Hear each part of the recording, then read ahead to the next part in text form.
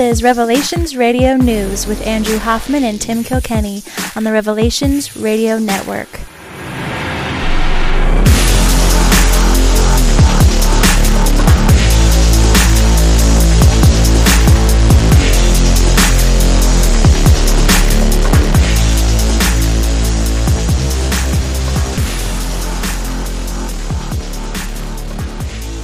Podcasting to you from the very sunny city of Meadowdale, Washington, where I am not worried about the race war across the country, but more worried about lawnmower apocalypse.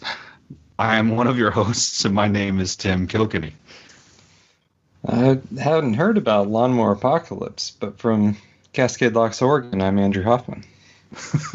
When we made the plan to do the podcast on Monday, it didn't strike me yet, but for some reason, this is as bizarre as this sounds. So quarantine's weird, right? Like everybody out there can give us their feedback on how things are strange, and you end up doing the same day over and over and over again.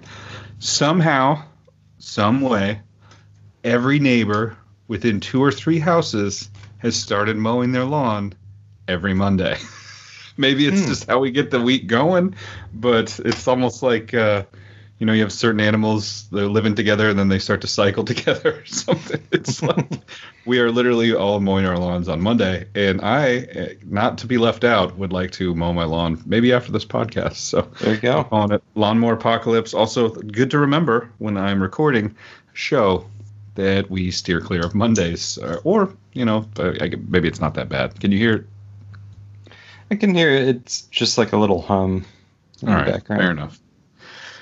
Well, it looks like just over a week and almost 8-9 days since we've done a podcast, and really nothing's happened. Oh yeah, not much.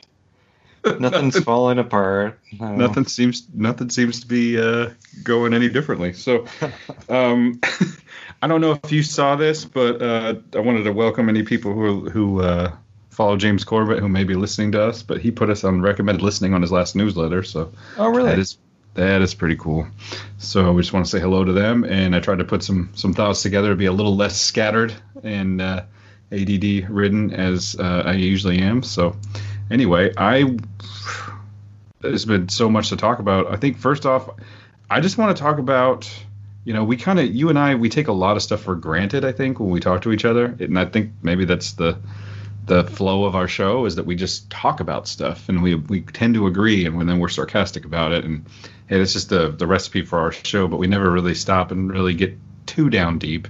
I know you tried to, you did with the 5G recently, but I don't necessarily think we can do that now. But it just back to just wanted to chop some stuff up into digestible bits. And the first thing is a lot of information coming out over this last couple of weeks, whether it's Twitter. I don't know. You can give me your feedback on Facebook. I've even seen a little bit on Reddit, although I do try to stay away from there lately. And just in my own life, right? Like people talking about this, the coronavirus numbers manipulation. And I think that you and I are in full agreement on that this is definitely what's happening. We're getting a lot of manipulation. But how, why, what's going on, who wins, who gains? I had a great conversation with one of our old friends recently, and he was more of the opinion that that this was real and that the numbers hadn't been manipulated and whatnot. And I think there's a lot of people out there that are like that. But I do think there's a lot of people out there who are kind of fed up with it. I went, I'm in here in the Seattle area, and I went to the store yesterday. I went to the hardware store, Lowe's, if you can call it a hardware store, to pick up some stuff for the house. And my son was going with me. And I was talking to him. I was like, we may not even be able to get in because we don't have masks. We had a couple of masks in the other car, but we took this car, and so there's no masks. So I was just like, hey, let's just walk in and pretend like we don't know what we're doing and walk around. I would say 40 to 60% of the people in the store, even though it said masks required to enter, 40 to 60% of the people, no masks. Wow. I think they've had it. I think there's only so much people can take, and I think they've pushed the envelope a little too far with this lockdown and what's going on here. I think we've talked about one of the motivators from numbers manipulation is the $1 trillion stimulus package for all the states, includes bonus money for if you have people with coronavirus, if they die with coronavirus. This is money that you'll get from the federal government for your state, for your medical system.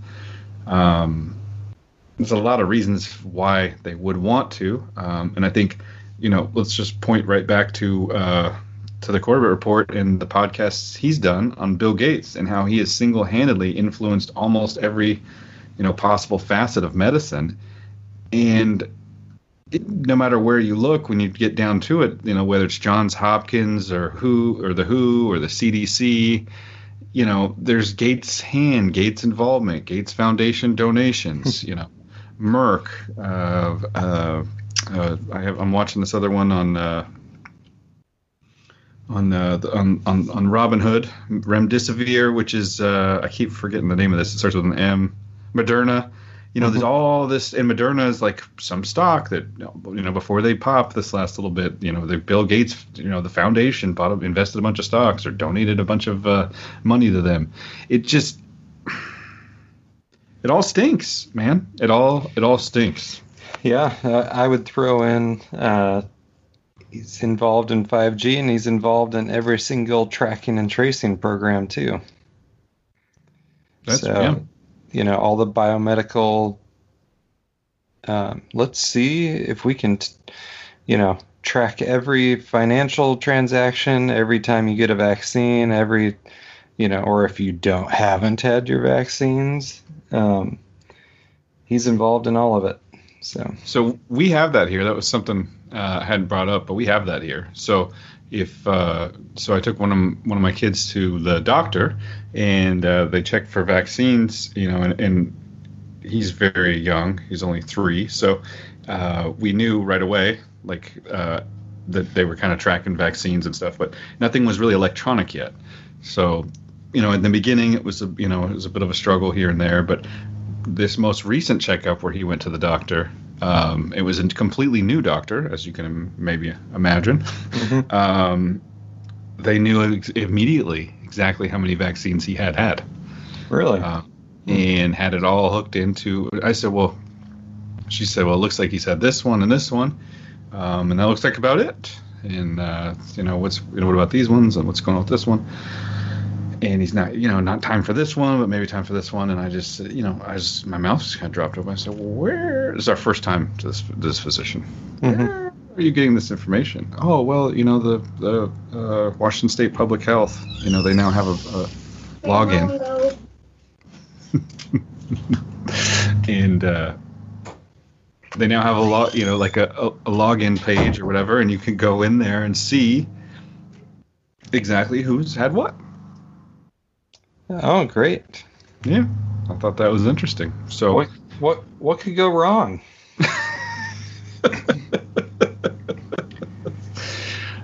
I don't know.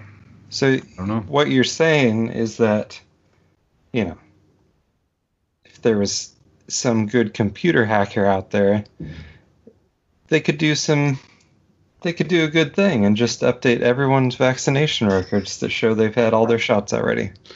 I'm still waiting for Anonymous to erase my credit card debt, man. I don't think it's going to happen. Yeah. But, yeah, I guess that's possible. So, so that's kind of where we are. And then, they tried to do a beta test. They tried to launch. This didn't hit anywhere. They were going to call it the wonderfully named SCAN. Social. Mm-hmm. I should look this up. Did you hear about this? SCAN? Yeah, I think I did hear about that. It was going to be a local thing, and the FDA actually shut it down. Oh, yeah. Yeah, and Gates was involved in that, too. Right. So, yeah. So it was very interesting that's going to happen, and that shut down. I don't necessarily trust the FDA to shut it down. They paused it probably until they can, control it or whatever. But yeah, they want to know, well, they want to know everything, but they want to know what vaccines you've had. And I think that I was thinking about the mask thing, and there's some people that are kind of on the side of like, come on, just put on the mask, even if you don't think it helps, But I think that this is they're trying to get people both used to wearing a mask and sick of wearing a mask. Because I think when the vaccine comes out, they're going to say, well, it's recommended, you need to get the vaccine. But if you don't wear the vaccine, then you have to wear a mask everywhere.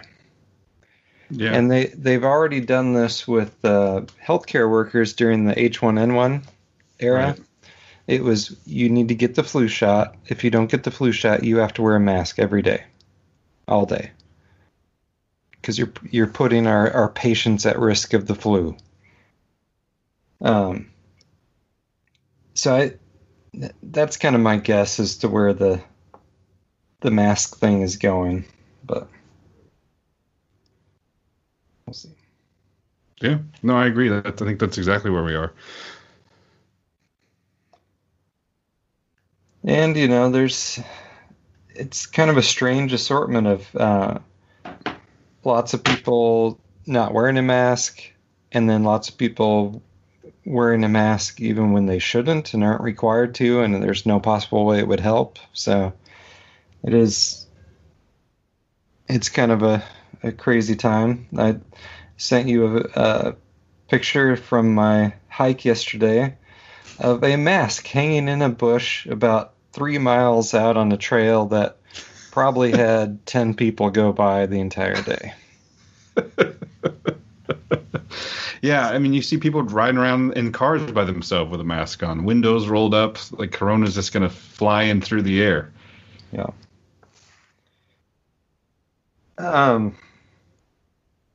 Well, I've got one other thing, but it's more coronavirus. Please hit it. Specific. Let's do it. So I threw a story in there because it is your local news about my town or my county. Weird. Como News, which is Seattle, right? Right, that is. Hood River COVID-19 outbreak linked to Duckwall fruit. Hood River, Oregon. Oregon officials say a pear packing company in Hood River County, Oregon, is the site of the most recent COVID-19 outbreak tied to the agriculture industry. Outbreak being 5 cases, or 6 employees, sorry. The Oregonian, Oregon Live, reports Duckwall Fruit is the first employer identified by state officials after they announced Thursday that they would disclose workplace outbreaks of at least 5 infections. The decision came after the state received heavy criticism for initially declining to identify towns and farms in Multnomah County, which has had 2 outbreaks since late April, totaling over 100 coronavirus cases. I thought this was interesting. In light of the Adam Curry interview with the Dutch guy, Demond, I think was his name. Sure. Where he talks about, it's outbreaks are dependent on the right kind of cold temperature, low humidity conditions.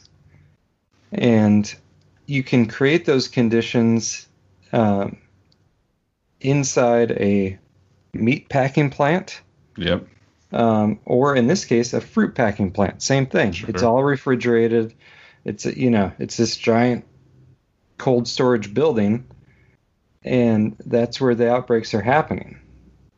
But what's crazy to me, and the towns and farms in Multnomah County, I think it's like a different fruit, but same idea, right?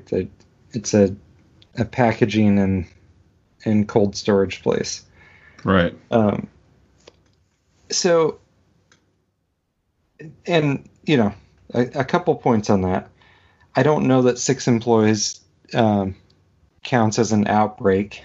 That seems kind of ridiculous. Right. We're talking a place that has a couple hundred employees. probably not that unusual for 6 people to have the flu at the same time or any other, Yeah, sure. cold virus and be out sick.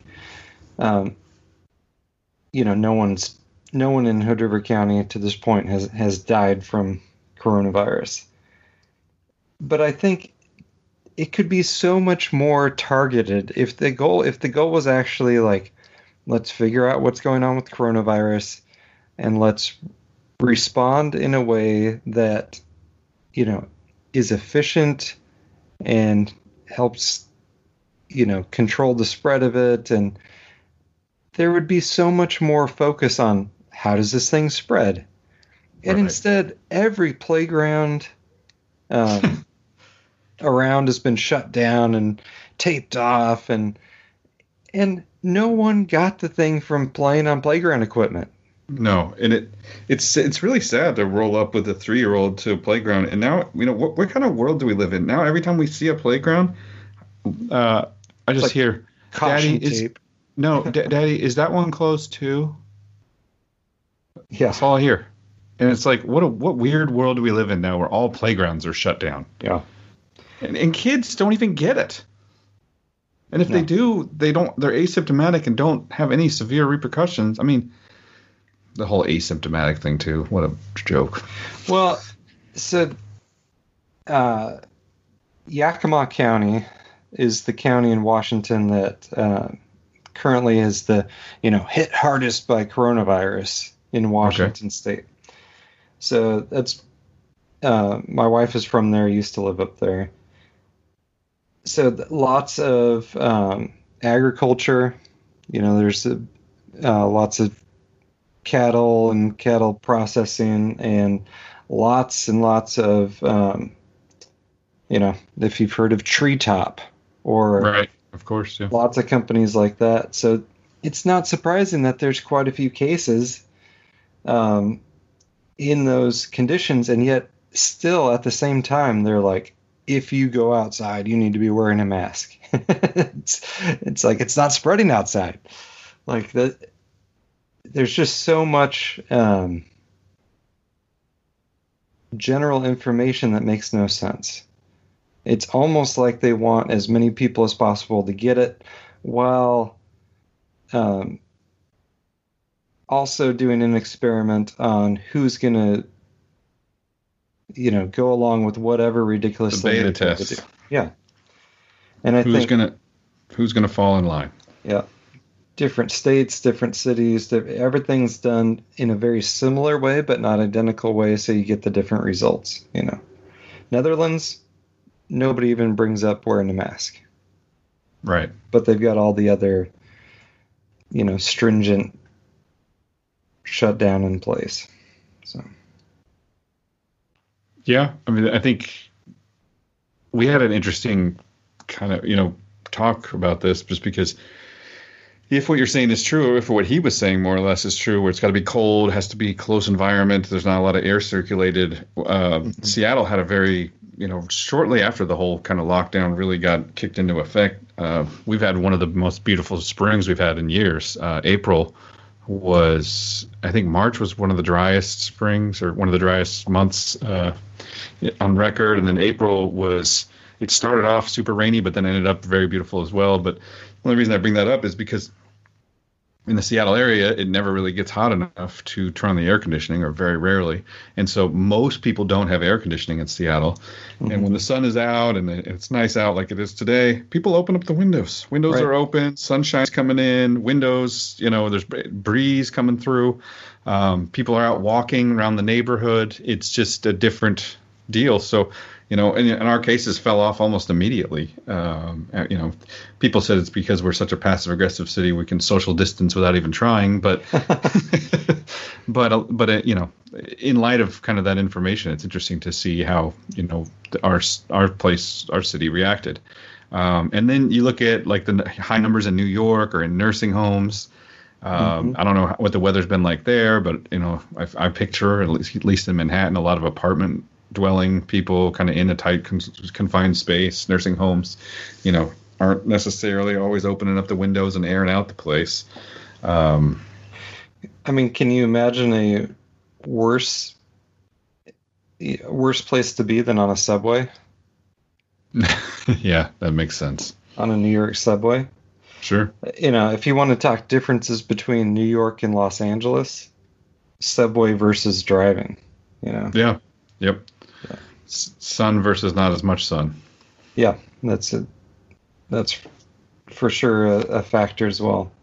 Sure. But, we were like a month and a half into this thing before Cuomo was like, maybe we should clean the subways. It hasn't been done in 100 years, but maybe we should do something like that.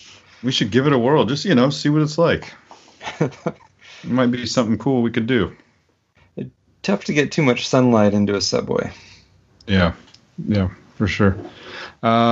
So yeah, we also touched base or talked about previously the situation with the numbers being tested in such a way where it seems like they keep going back and retesting for the mRNA test or something to this effect. No, they're sorry, go ahead. I don't think it's the mRNA test.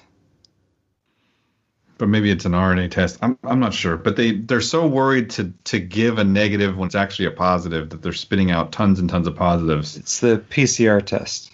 PCR. Thank you. Yeah. And they're pulling out, and it's basically they're just drumming the numbers up, not even necessarily intentionally.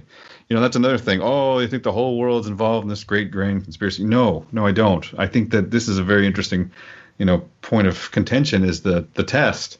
If you put it through a bunch of times, eventually, because of the strange nature of the coronavirus and how it's detected, you're going to get a positive. Basically. Right. Kind of what I picked up from that, and I'll link to that interview. Did we talk about that on? I don't think we did. No. Okay. So there's the standard for a PCR test is 30. I think they're called cycles. Right. Which more or less, you get the swab, and then the cycle is a amount of time for it to reproduce, and eventually you should see coronavirus growing or not growing. So there's the potential for coronavirus that's not the coronavirus we're talking about, because there are lots of coronaviruses, for that to create false positives. And then also for when you run it, most PCR tests are done 30 cycles, no more than 30 cycles. COVID-19 testing is done 35 to 40 for the most part. So very possible to create false positives. And I think where we're seeing a lot of those false positives is in a case where, like at a meatpacking plant or something like that, where some people get sick and so they get tested, they have it, then they test everyone. And I think there's the potential where, like, yes, you were exposed to it and had a little bit in your system, but you're not infected, sure. And that's showing up as a false positive. So I think some percentage of the quote asymptomatic people are really false positive tests, but that's my guess. But I would tend to agree with that too. And that, like I said, that doesn't mean that every time a test is given, they call Bill Gates' office and check with him and see if it's a thumbs up, thumbs down. It's just a mismanagement of the test, a mismanagement of the data, and people trying their best to do their best, kind of like you said, compartmentalize, but continue to. Well, and they figure, if we say someone's positive and they're not, that's not going to hurt anything. But if we say someone's negative and they really had it and they spread it to a bunch of people, it would be so terrible. So, there's a certain logic to it, but that also is not without problems. Certainly. So, and then from that, we go to just... I think that a lot of people are noticing the coronavirus numbers manipulation, not necessarily the things we're talking about here, but just I'm seeing a lot of fatigue. People say, this doesn't make sense. Why were we all locked down for this? There's just people are starting to notice that something's rotten. This doesn't seem right. And I think that's across the board. Have you seen that kind of in your day-to-day life?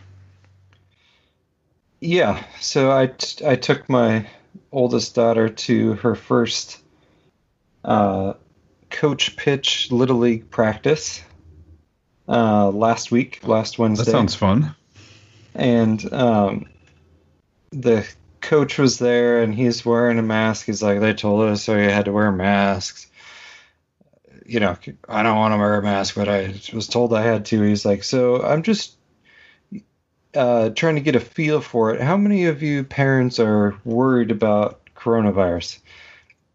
Like, unanimous, spontaneous, like, no, like, everyone was just like, you could tell everyone had it. Everyone's like, it's good. Like, kids need to be outside playing anyway, you know. Yeah.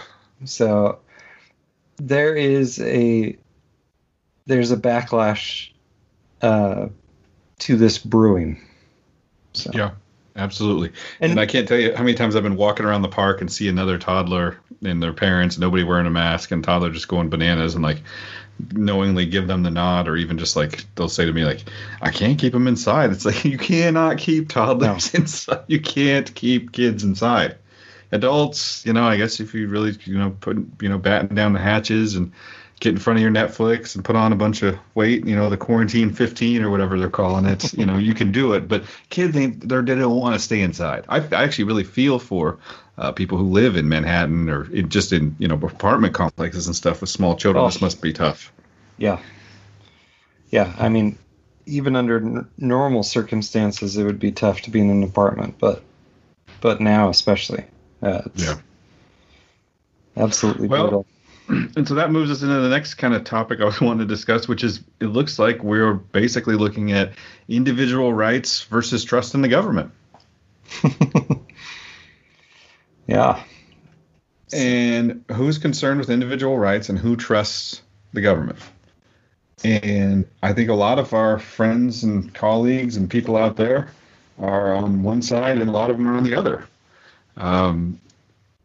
I think less and less on the trust the government side, but hey, I talked to a good friend of ours who was kind of on board with the numbers and whatnot. So I don't know, man. It doesn't seem to me the First Amendment leaves a lot of room for interpretation. Congress shall make no law. Right.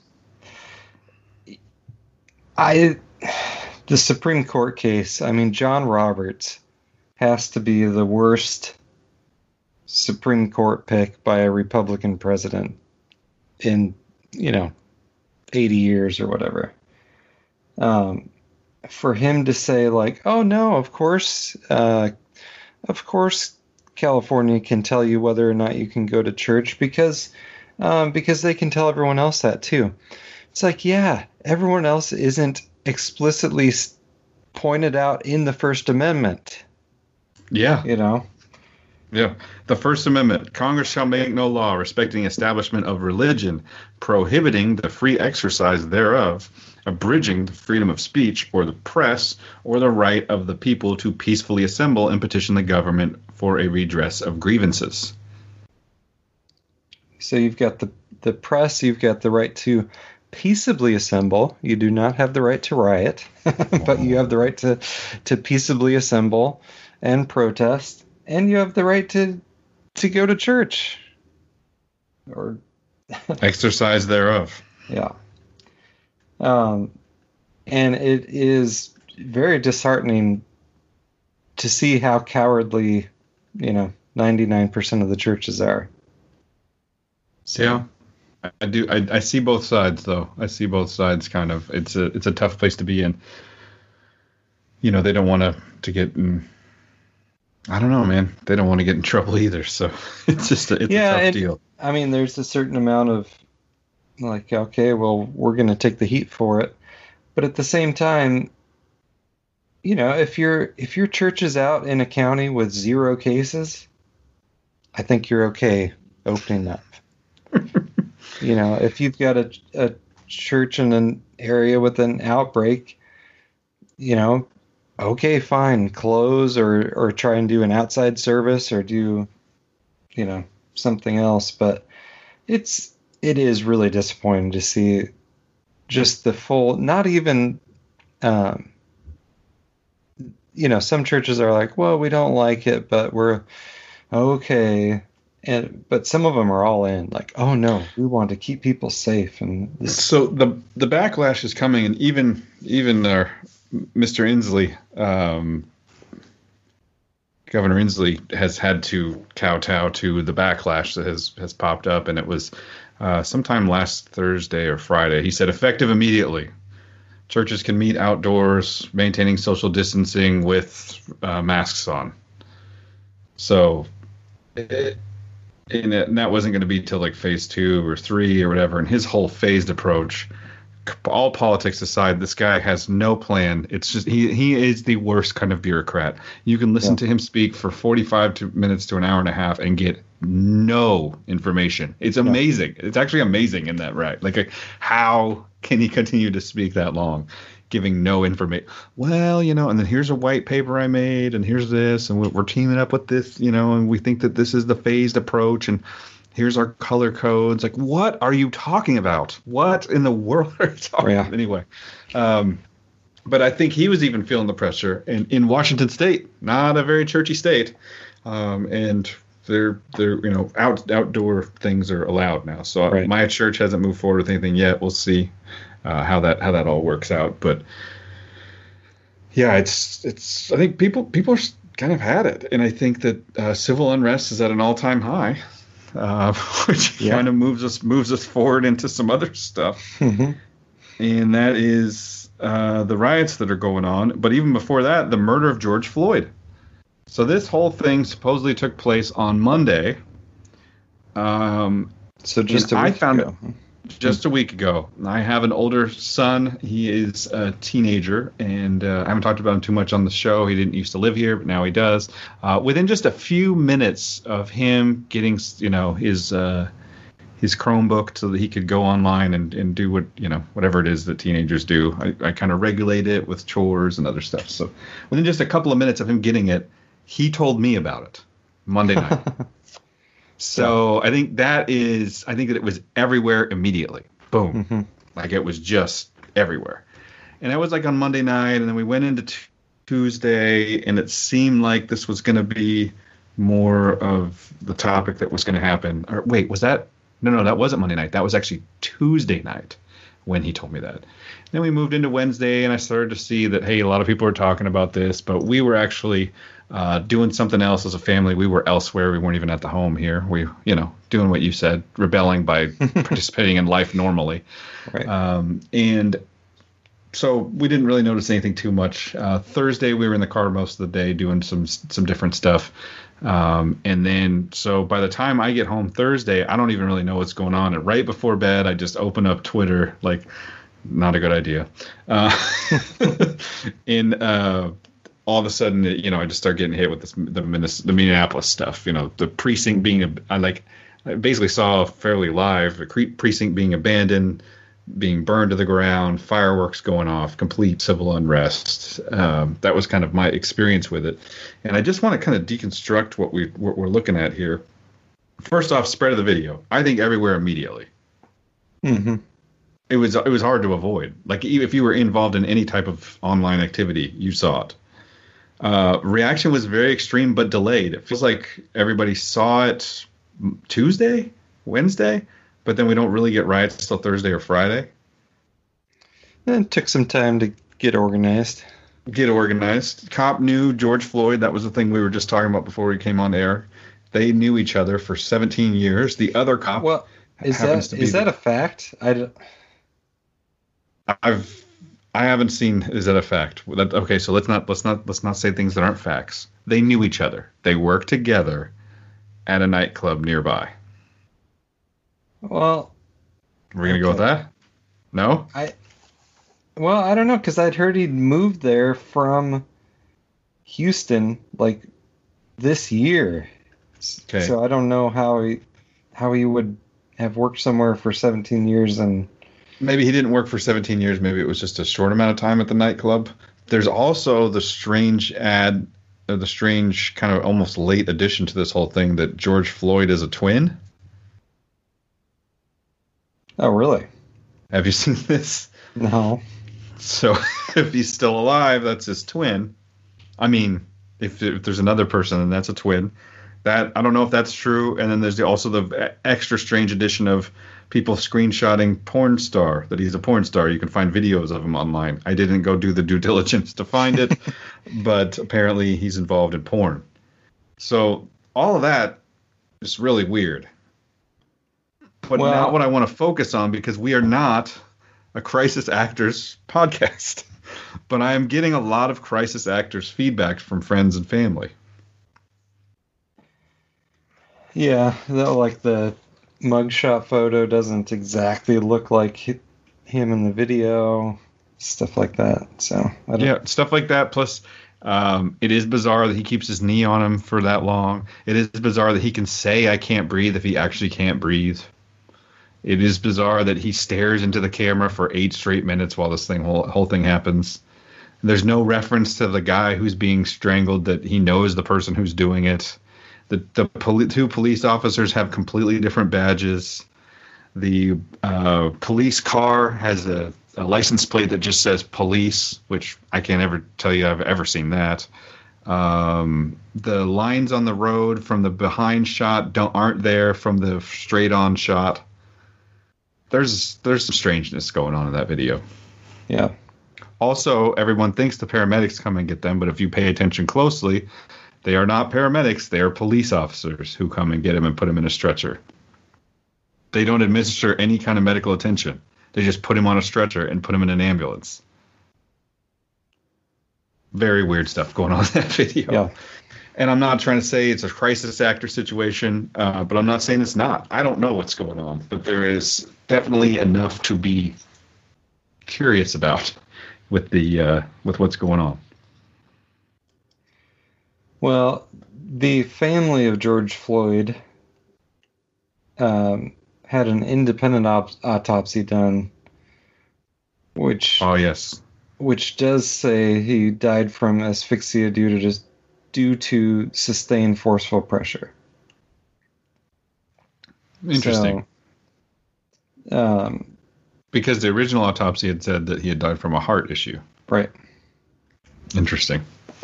Which, going back to the Arkansas days of the Clintons. Oh, yes. I would say if someone you care about was involved in a tragic death, pay for the independent autopsy. But sure. Lots of times the coroners tend to be important people to have on the take if it's a corrupt government. So absolutely, and you can see that just in like cop dramas. You can see them go in, hey, what's going on? What's really going on with this? Blah blah blah. Right. And that brings us to the fruit du jour. What is it? How do you say that? Well, one other thing about that. Okay. So, does Minneapolis just have the dumbest district attorney on the planet? Or was he trying to incite violence? Because please explain to me why you don't file first-degree murder charges as leverage. And then you can always drop it down later.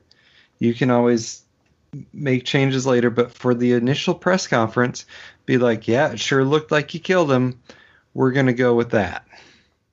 Sure looked like he killed him on purpose. We're charging murder 1.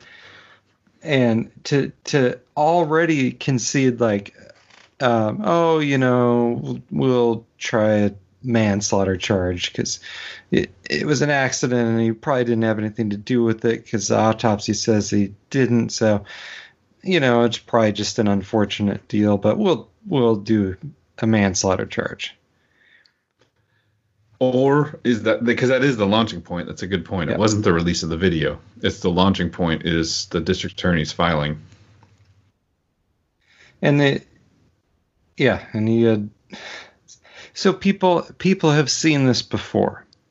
Now, the circumstances were different before, but I think the part of the reaction that was organic, and I think there's a lot that wasn't, but the part of the reaction that was, just people's true reaction to this and anger is because they feel like they've seen this script play out before. And they have. And spoiler alert, the cop doesn't go to jail. Absolutely. Taxpayer-funded fines. Yeah. They're fined. Yeah, the police department's fined. The taxpayers end up footing the bill. The family sues. The taxpayers foot the bill for the legal fees, and then to pay them out the millions to the victim's family. To the victim's family, exactly. Which includes a shut up slave order. Exactly, which includes a non-disclosure agreement. So, and that was one of the things I wanted to touch on too. And I keep asking this to people who now it's every middle-aged housewife is posting justice for George Floyd and all this. And the thing I keep asking myself is, why this one? You and I have been doing the show since 2011. We're coming up on 10 years we've been doing the show. Obviously, we skipped 2 years, but we've been over a period of 10 years. How many of these have we seen? I've seen a lot of them. I mean, dozen, 2 dozen, 3 dozen. I mean, it's a lot. Like and in this stuff that we don't even talk about necessarily on the show. People getting. The Mexican guy that got shot in the hallway of the hotel a couple of years ago while obeying orders and laying down. I mean, there's just so many of these. The BART cop shooting and the BART cop shooting, Fruitvale Station. The guy's face down on the platform, handcuffed, hands behind his back, and the cop shoots him in the back. And I don't think. And what was the punishment for that? I don't think he had one at all. He said he was reaching for his taser. He may have been banned or suspended. I'm not even sure. And before anybody gets on our case and says, hey, they did riot in San Francisco about that, that's certainly not the level of rioting we're seeing right now. Why this one? Well, and yeah, I don't think this is unrelated to coronavirus lockdown. Absolutely. And it's not unrelated to Donald Trump either. That's right. Absolutely. These are all. But I think the truest part of it is people do see that there's injustice, and rightfully so. Now, we've been pretty anti-police brutality since this podcast started. One of the major themes of it, actually. But guess what? There's no legislative solution to that. No. Like the designed New World Order solution to this is federalized police. Yes. And that's always the push. That was the push under Obama. Every time there was one of these, it's like, oh, it's just those bad local cops. If we could do the right kind of training and the right kind of, enforcement from higher up, this would all go away. Absolutely bogus. The FBI, despite having way less stuff to do than local cops in aggregate, way more bad incidents with the FBI than with local law enforcement. Absolutely. So, people. I recently watched the Waco on Netflix. Have you seen that one? No, I have not. But I saw the original. So did I. But I've watched the series version, and it's not very kind to the FBI. That's good. As it shouldn't be. And they did Ruby Ridge too. They really went through them. They were not kind at all. So riots, very convenient timing for Joe Biden, who had the worst presidential gaffe I've ever heard. Maybe if you don't vote for me, you're not black. You ain't black. You ain't. Don't vote for me. You ain't black. There you go. The phony Southern accent is insulting on its own, even when it's not saying, the Hillary Clinton, Joe Biden fake Southern accent, from Northeasterners, insulting on its own. But to say, if you can't tell the difference between me and Trump, you ain't black. There you go. I guess he could have said, he could have added, like, if you're too stupid, he could have thrown that in too, but to make it worse. But that's about it. There's a lot of tape of him talking about Obama when he first came out. Here's a black man that's articulate, and this guy's he's smart. It's amazing. And black kids too, and smart ones, smart black kids. Like, what are you talking about? Anyway, what was his other quote? Like, poor kids. Yeah, that's like minority poor kids can do just as well as white kids. Something like that. They're smart too, or something. Pent-up aggression from the quarantine. I mean, they've locked people up for too long. People have been locked down, losing their job. I mean, I've been angry. I have civil unrest. It's just me. And I'm not as affected as some of these other people. I think this is a crazy kind of release. They took away the release valve. Yep. They took away sports. They took away everything. And so, and you talked about that being a mistake. Well, and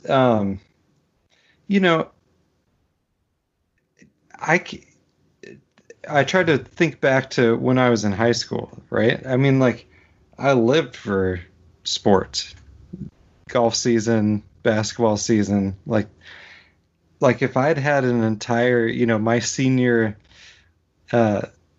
golf season taken away because of this, yeah, it would have crushed me at that time. Yeah, I can't imagine being a senior in high school right now.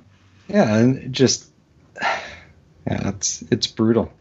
Here, this was a tweet I found online, but I think it was a really, really poignant. Step number 1, instill fear. Step number 2, lock people in their houses. Step number 3, drive tens of millions out of work. Step number 4, remove pressure valves. Sports, concerts, bars, theaters, lunch with friends. Step number 5, close the churches. Step number 6, dehumanize through masking the healthy. Step number 7, wait. Step number 8, strike match. Yeah. Oh, but don't forget step number 9, deliver bricks. Deliver bricks. And see, I wasn't going to get there yet, but I'm there now. Here we are. Instigators are mostly white. From the very beginning of the Minneapolis thing, there's a cop.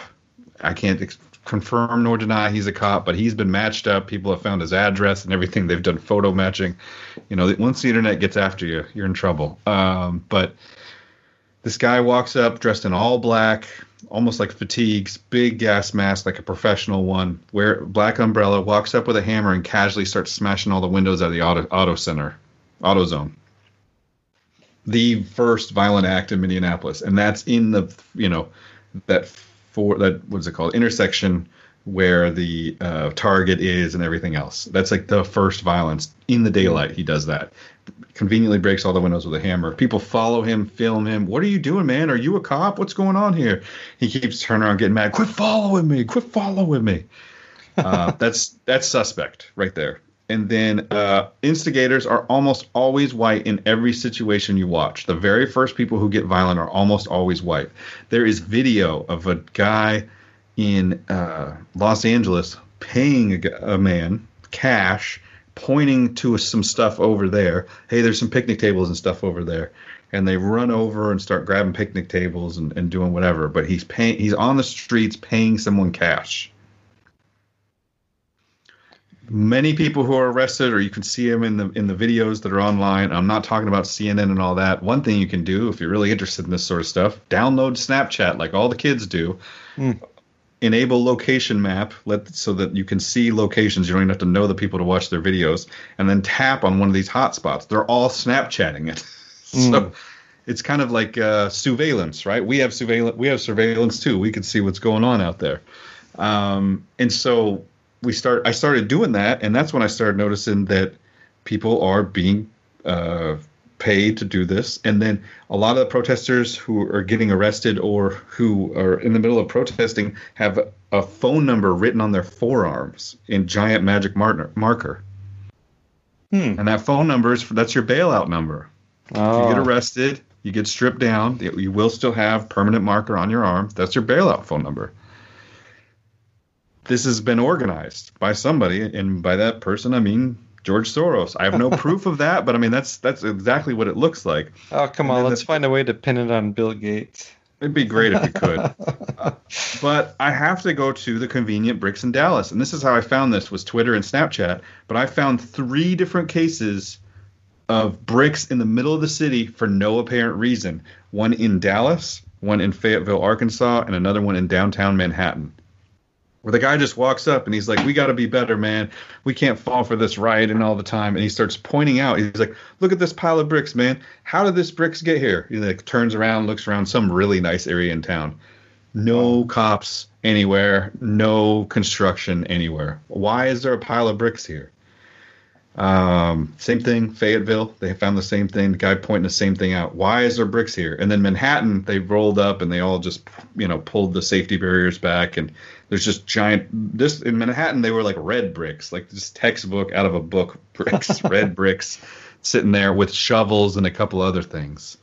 That's weird. That's super, super weird. As well as there was a lot of talk on Twitter and different places about water stations where there would just be giant stacks of bottled water on the corners. Yeah, that's normal. And then your bailout number goes to someone with the Biden campaign. Did you hear about that story? Yeah. 13 campaign staffers said, oh, yeah, we'll help pay to bail out the protesters. There's a whole group of there's an entire group of celebrities who were tweeting about this. Did you? I couldn't even get myself to watch the whole video, but the person gets smashed with the bricks, and I think it was in Dallas. That guy. So everybody started jumping on them. Look at these animals. That one actor who's always posting kind of right-wing Trump support stuff, he tweeted out, look at these animals. It looked pretty terrible. A white guy getting destroyed by a large group of black people. But there's some video from just before that where he's like, I guess a business owner in the area, and he's running down the street with a sword in 2 hands, trying to like swipe a sword at people. So never bring a sword to a brick fight? How about if you lose the sword, you're in deep trouble. Yeah. If you're outnumbered and somehow end up losing your sword.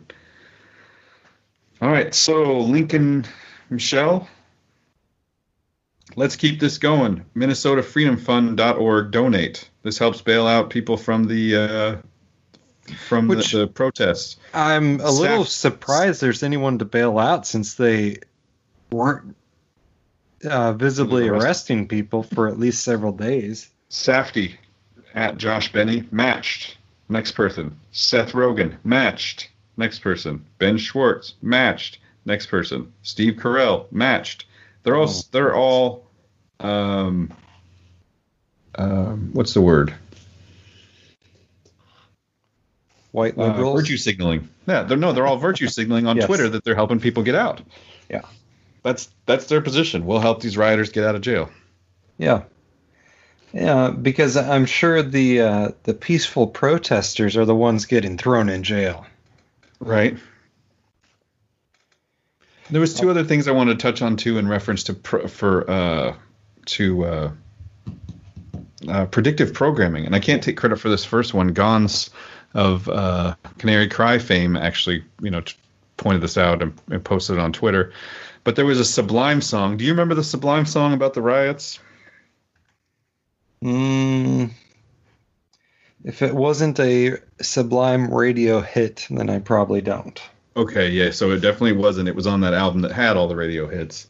Oh. But I know every word to that song. April 26, 1992, there was a riot on the streets. Tell me, where were you? So I'm not going to go through the whole thing. Okay, yeah, I've heard the song. You've heard that song, right? It's pretty famous, pretty infamous in people roughly our age. It's interesting to look back at that now and think of that as predictive programming. Really taught you a little bit about like how to riot and what's going on with it. I just out of curiosity started searching for that song on YouTube and found several videos of people who had basically taken the music and put it over the 2020 riots. And were just, so it kind of played in the background of that. But anyway, there's some definitely an interesting kind of predictive programming for a generation to think about. And like I said, most of the instigators at the beginning of the violence are white. And so whether it's Antifa, it was really funny to hear people start saying, and I still think there are people out there who believe and are trying to say that it was white nationalists. White nationalists are inciting the riots. Yeah,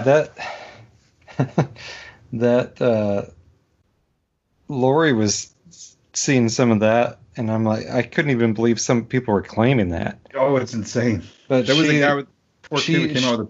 Go ahead. Yeah, she like dug into it to see if there was any evidence, and it all came from like one, social media account of a supposed white nationalist talking about writing, and it's like, oh, okay, well, that explains everything. There's very clear video of a guy who comes out with a Trump hat to the protest, starts getting yelled at, and takes his hat off and tries to walk away. And as he's walking away, he just gets destroyed. Just people just throw him on the ground and just start kicking him and just kill it. I don't know. They don't think they killed him, but they definitely didn't have a guy in Portland just made the mistake of showing up with an American flag.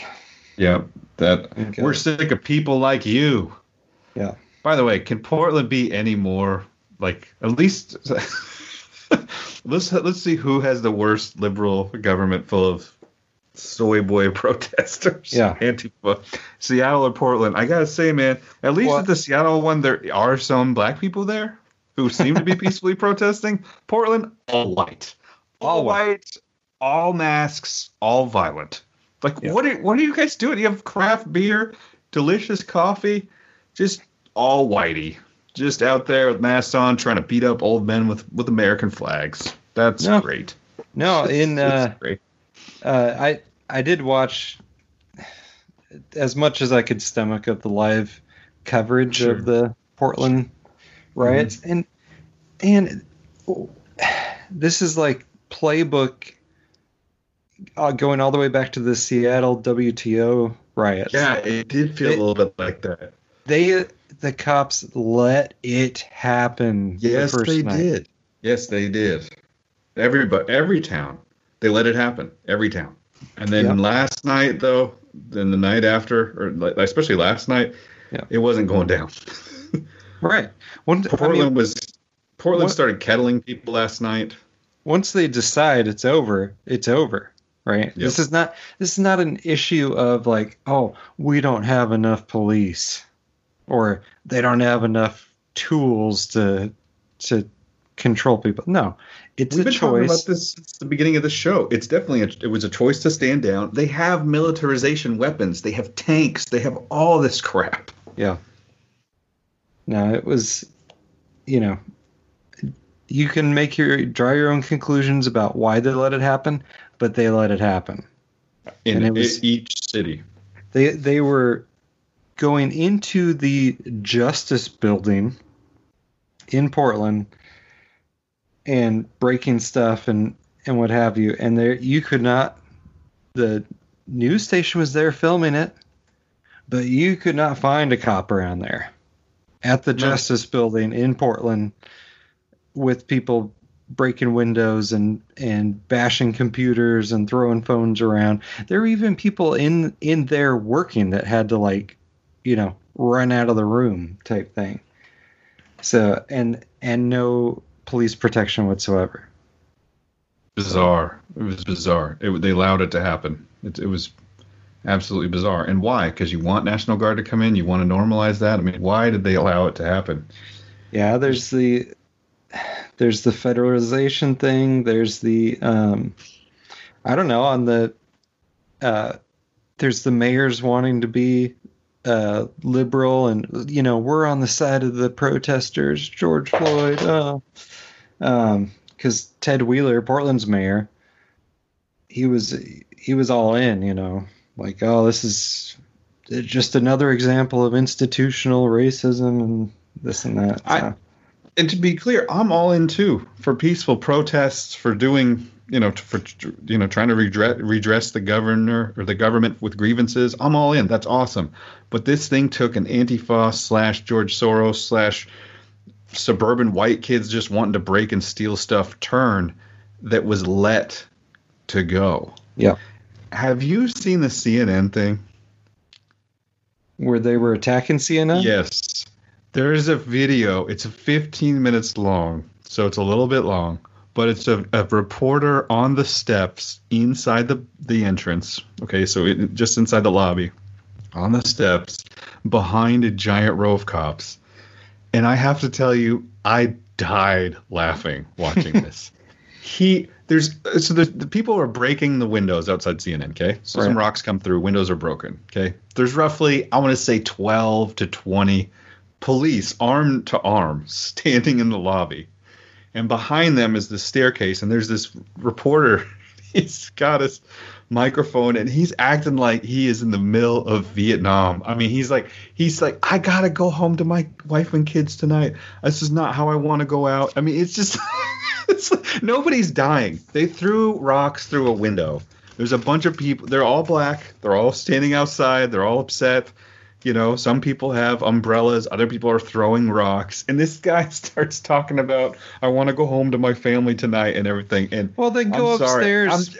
Just walk away. It was so bad. It was so, like, if you watch it, it's so funny. Like, to really contextualize was it like a live stand-up thing? Yes. Okay. Yes. Yeah, CNN broadcast this. It's so good. For the first 8 minutes, it's super boring, but then it starts to escalate. Like, more rocks come. Ooh, that's what happened. They threw a firework in. So that somebody throws a big firework in. It goes right underneath the cops. It explodes. Smoke everywhere. And he curses. It's like, oh, rah! Starts yelling.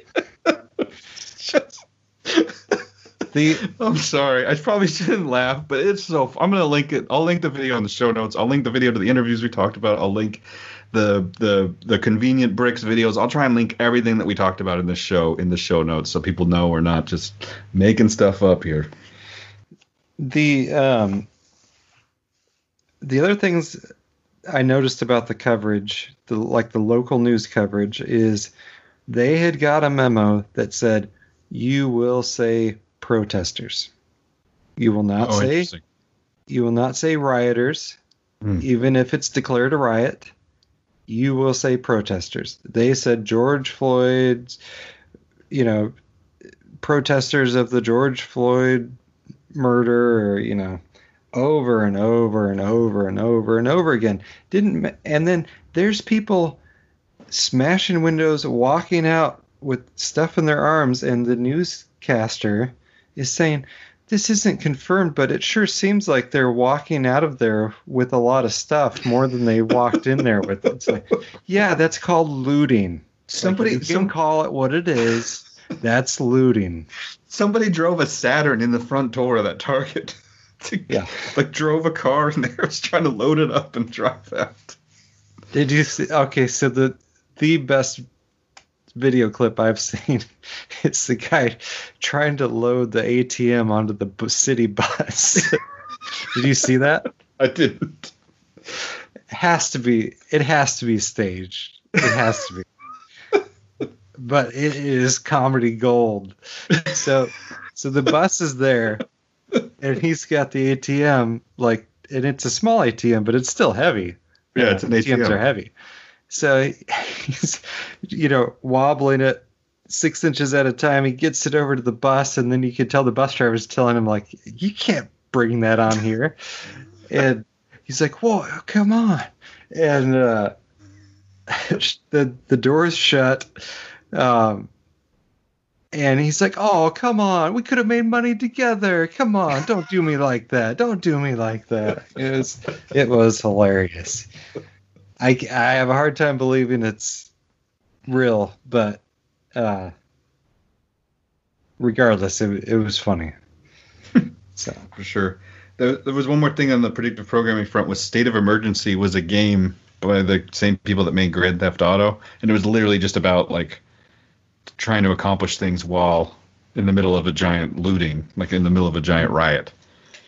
Literally, the name was state of emergency. You're like a gangster, and you're trying to accomplish some sort of mob boss or some sort of crimes, but in the middle of like looting everywhere. So convenient training there. Yeah, very convenient training. I'm not usually a video games are bad guy. I'm still not, but I think that one is at least mildly interesting. And I think the one thing that I did take away from all this, and I know that there were many other people on Twitter who basically took away the same thing, and it said, and it was this one, like, I think she's a YouTuber. I think she does like makeup videos on YouTube. So like the most benign person that you come across as far as internet celebrity. She said that 2020 has taught me one thing: I need a gun. And I think that's true. I think a lot of people are coming to that conclusion. Yeah. There's a lot of videos out there of there's the famous white guys who are standing outside the shop in Minneapolis with the AR-15s hanging off the front of them, saying, we're not going to let this business go down. We're making sure looters stay away. And they don't even really have to say anything. Looters just stay away. Yep. You got an AR-15 hanging off the front of you. They're going to leave that business alone. The next night, I think it was works also, a little better than a sword. Absolutely. It works way better than a sword. I think it was the next night that there was a videotape of black guys, and they were standing in front of this business, and it said black owned, and they also had AR-15. They were holding AR-15s and shotguns and stuff. Yeah. Looters tended to move around that business. That business was not destroyed. Yeah. And I think that's interesting. A lot of this stuff, as usual, for the New World Order conspiracy and the great Satan. I don't even know what to call this, but just the grip of control tightening. There's always some negative side effects that happen, and I think one of them is people really starting to wake up to gun control and not gun control, but gun rights, and what that means. I thought Killer Mike did a great speech. He did an 8-minute speech that kicked off the Atlanta City riots, or just as Atlanta was starting up, he tried to calm it down. And I thought that was a really good speech. He starts off, I didn't want to come, and I don't want to be here. And then he talks about, the George Floyd thing, but he basically just said, hey, don't go loot, don't go burn down your own house. It's your responsibility is to organize, strategize, mobilize, and one thing he said that I thought was interesting, though, and I wanted to get your take on it, was he said the number one thing you can do is go online and fill out your census so people know who you are and where you at. Okay. I thought that was interesting. What are your thoughts on that? I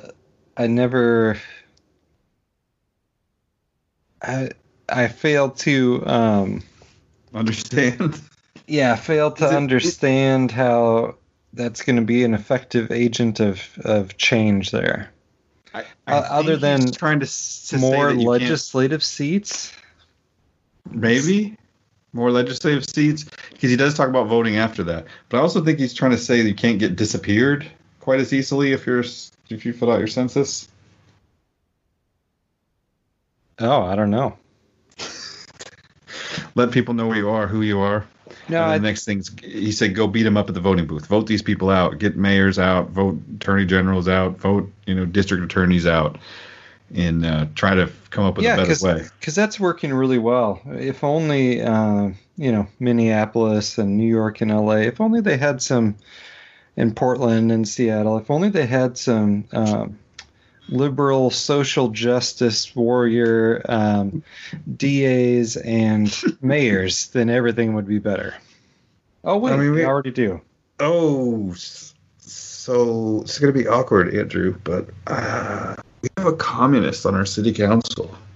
So... Yeah. So I guess we need more communists, like more, I don't know.